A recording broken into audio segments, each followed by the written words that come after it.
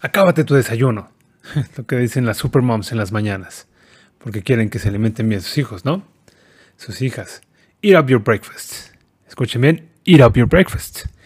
Eat up. Comer arriba. Pero cuando juntas eat and up, quiere decir acábate. Igual que puedes decir drink up. Toma arriba, bebe arriba. Quiere decir acábate. So, eat up. Pero escuchen, no es eat up. Es eat up. Eat up your breakfast. Eat up your breakfast. Noten cómo se juntan los sonidos. Eat up your breakfast. Practiquen esto y van a vivir su vida en English. De alejandromethod.com, de Alejandro Method en Facebook.